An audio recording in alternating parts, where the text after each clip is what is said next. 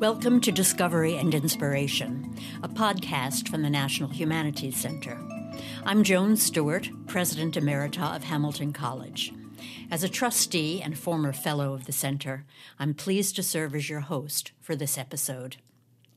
When we think about political campaigns, we're likely to envisage rallies with crowds chanting slogans or airways filled with seemingly endless political ads.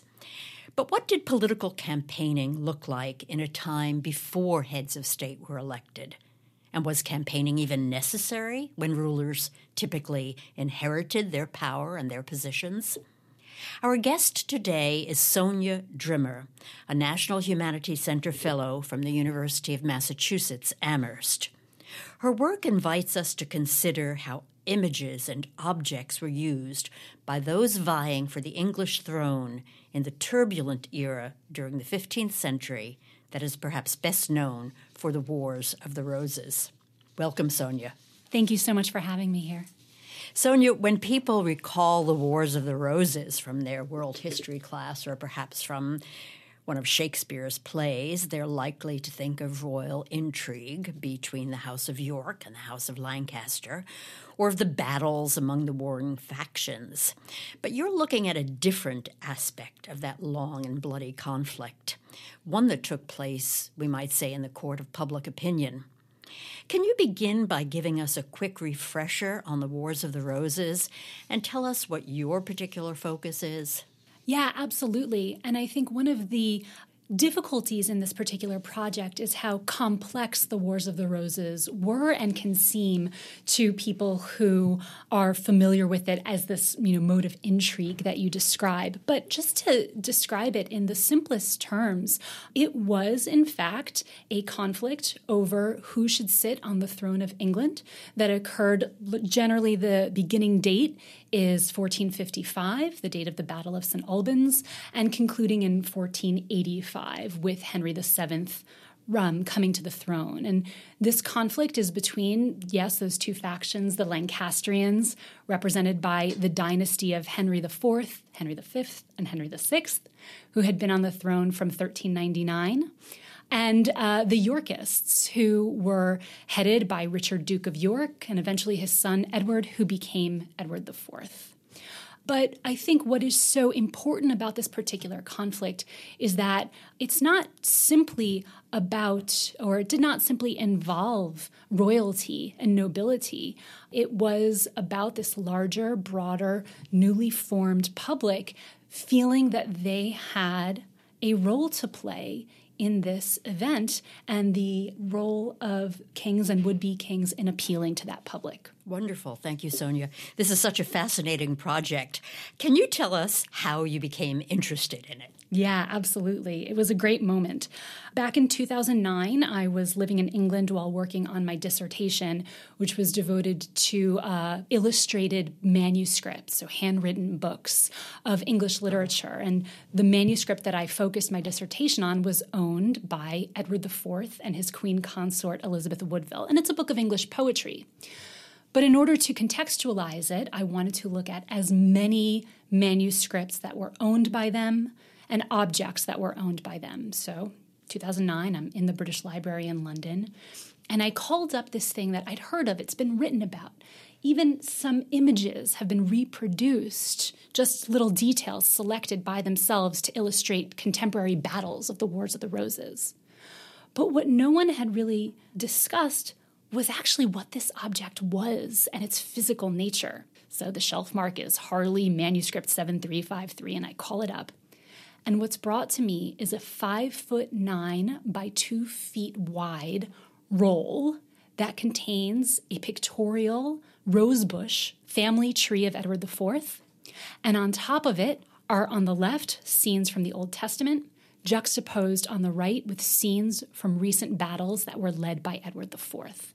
I mean, this was a bold and daring object, and I could barely wrap my head around it. And a huge object. Yes. I mean, when I talk about it in lectures, I stand in front of the crowd and I say, okay, I'm 5'4", I'm wearing heels, so I aspire to be 5'7", about what I am now in my heels. This is 2 inches taller than I am as I stand before you. And so, I had to write a dissertation. So I put it aside, sort of kept it in my head. Slowly, I transcribed all of the texts that are on this roll in addition to their pictures. And it's only been over the last few years that I've really dug into that and objects that are like it, astounding ones. That's a wonderful origin story. Tell us about the other objects that you're studying. What kinds of objects are they? I gather from reading a little bit about your work that they range from the funny to the inept to the gruesome. Tell us something about these objects. Yeah, that's a great way of describing them. As it stands, the book that I'm writing has 4 chapters, each one arranged according to a class of objects that I argue play a really important role in 15th century political culture. And one of those groups are genealogical rolls. So these are long rolls of parchment, so scrolls of parchment. Usually they're in vertical orientation. Sometimes they unfurl horizontally. And they will prove the genealogical legitimacy of a given king, whether it's Henry VI, whether it's Edward IV. And there were other ones that were made for members of the nobility. So from the 15th century alone, there survive over 70 of these objects. So they're clearly not just owned by royals themselves. They're owned by nobility and perhaps even members of the class just under the nobility, the gentry. Another class of objects that I'm working on are known as livery badges. And I like to compare them to campaign pins, but that's sort of a loose comparison.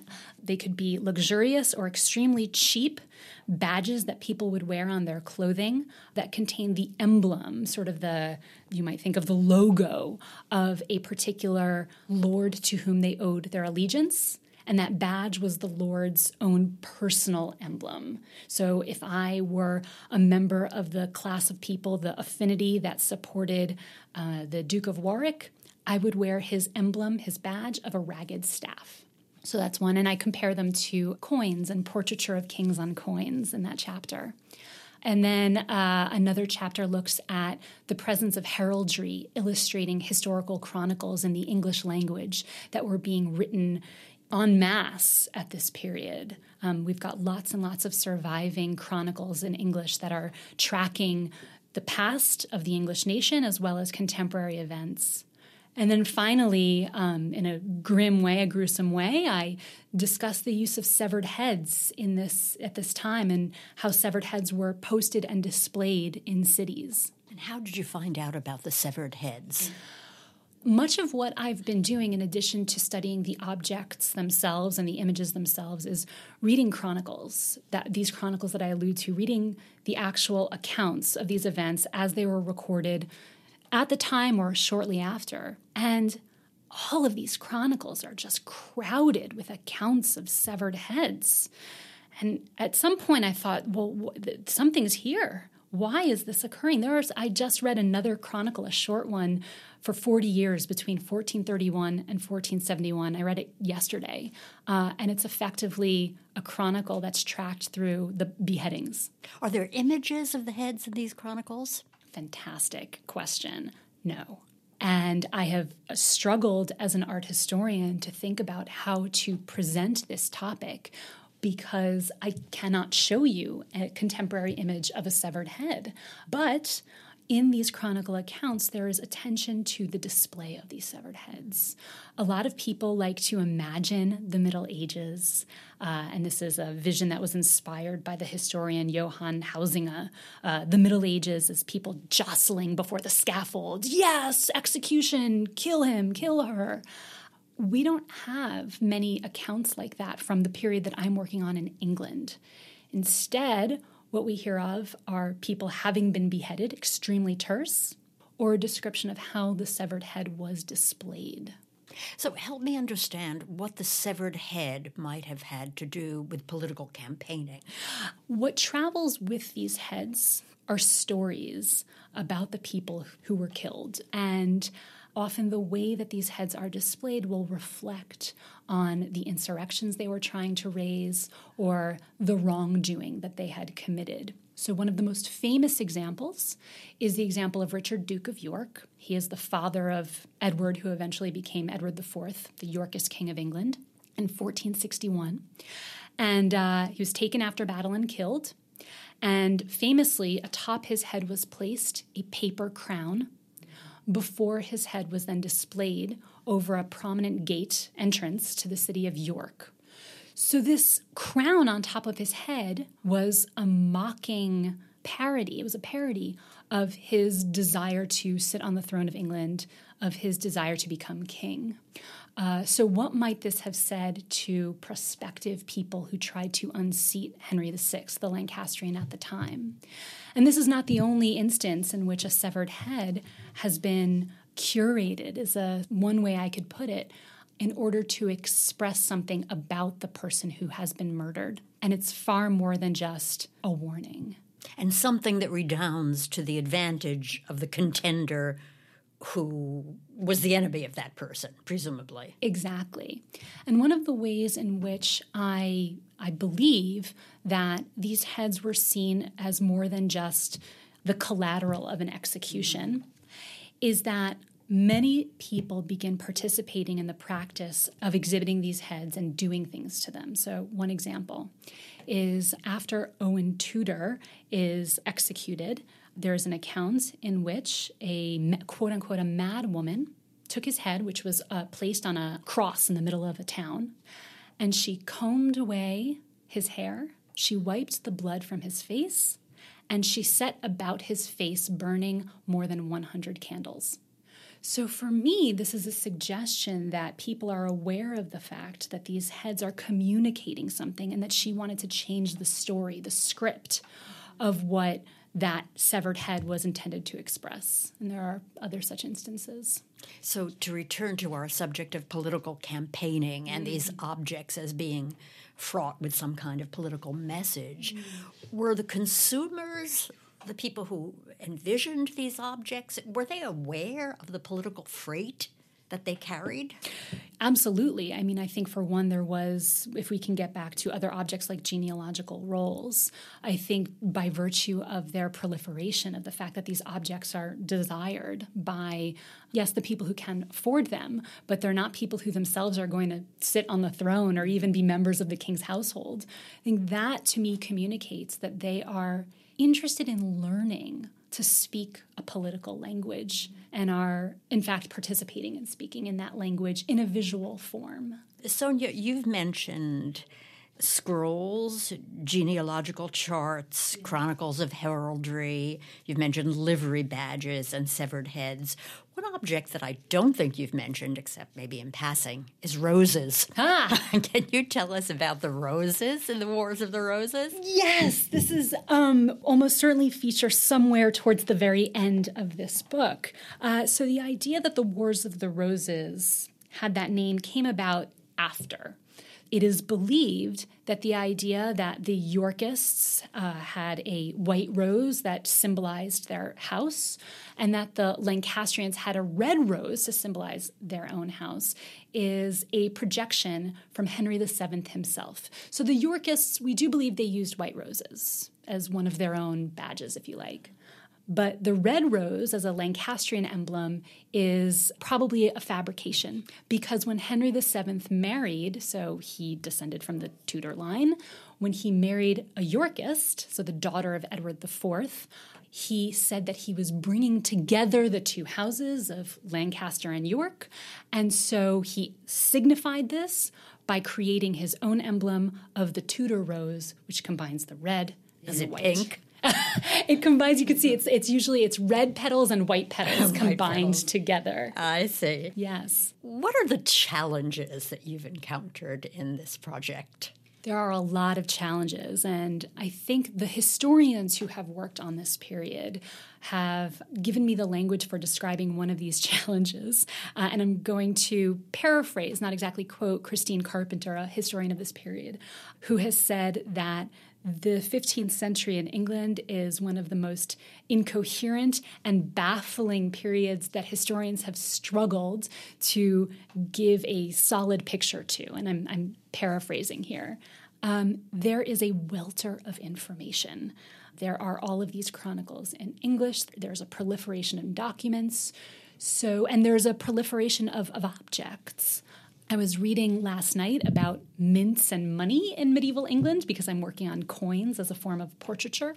And while there are very few of the dies from which coins were hammered out and struck in the earlier period, for the 14th and 15th century, there are over 300 of those coin dies that survive. So there's just this proliferation of stuff, which is great. But for me, as a natural completionist, I want to see it all. The other is that much of this material has not been examined by my fellow art historians. So I've found it very difficult to decide, the sort of narrative or framework that I want to put this into, which is partly what I'm working on here while I'm at the National Humanities Center. How do I turn all of this into a coherent story? So first of all, it's the sheer numbers of the objects that you're dealing with, and then how do you make something coherent of them and explain what the political freight is of all these objects? When I think of 15th century art, and perhaps others are like me, I tend to think of religious art. So what you're doing is something very different. Yes. And this is partly my mission as an art historian of the late medieval period. There is brilliant work out there. I've been schooled in the brilliant scholarship of medieval art historians who work on religious art and religious visions and the way in which vision itself was spiritually or religiously informed. The way you look at the world may have been through a religious lens in the Middle Ages. But there's a whole genre of objects, there's a whole flock of objects that can best be discussed within a different realm, a non-religious realm, though, religion is generally there, like my starting object I described to you that has images from the Old Testament on it. So, I am finding a way of thinking about non-devotional objects in this period, but not necessarily ones that are to do with the splendor of the courts. So the vast majority of the objects that I discuss in this book are not splendid. They're not glamorous. The livery badges I described, the ones that I'm working on, are cheap lead metal alloys. They could be made, and to make one takes only 20 seconds to pour that cheap lead into a mold and have it dry. And that's just one example. So I'm finding a space, I'm digging out or carving out a niche for discussing objects that are neither of the splendorous, magnificent court nor of the church. So here we are in a period of civil war and instability where we have various contenders for the throne.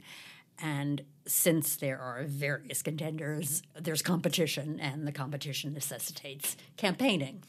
And hence we have the production of a variety of objects that you are looking at as one of the first ever to look at them and to take them seriously.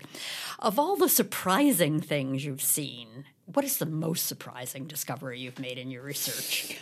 Oh, so many things. Well, certainly that role that I described at the beginning, my starting object. Another one is not a discovery of my own. The object has been known, but it has been little examined, and it's near us. It's in Philadelphia, so it's not in England.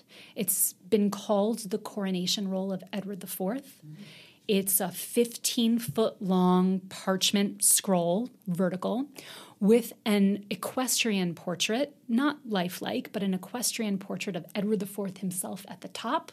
And it runs for the length of 15 feet with his genealogy, with a proliferation of texts, outlining his legitimacy and his right to sit on the throne of England, filled with heraldry and mottos. And the question I have is, where was this shown? We have no textual description that says to us on what occasion this gloriously unwieldy, highly illustrated, textually loquacious object was shown, displayed, used, processed.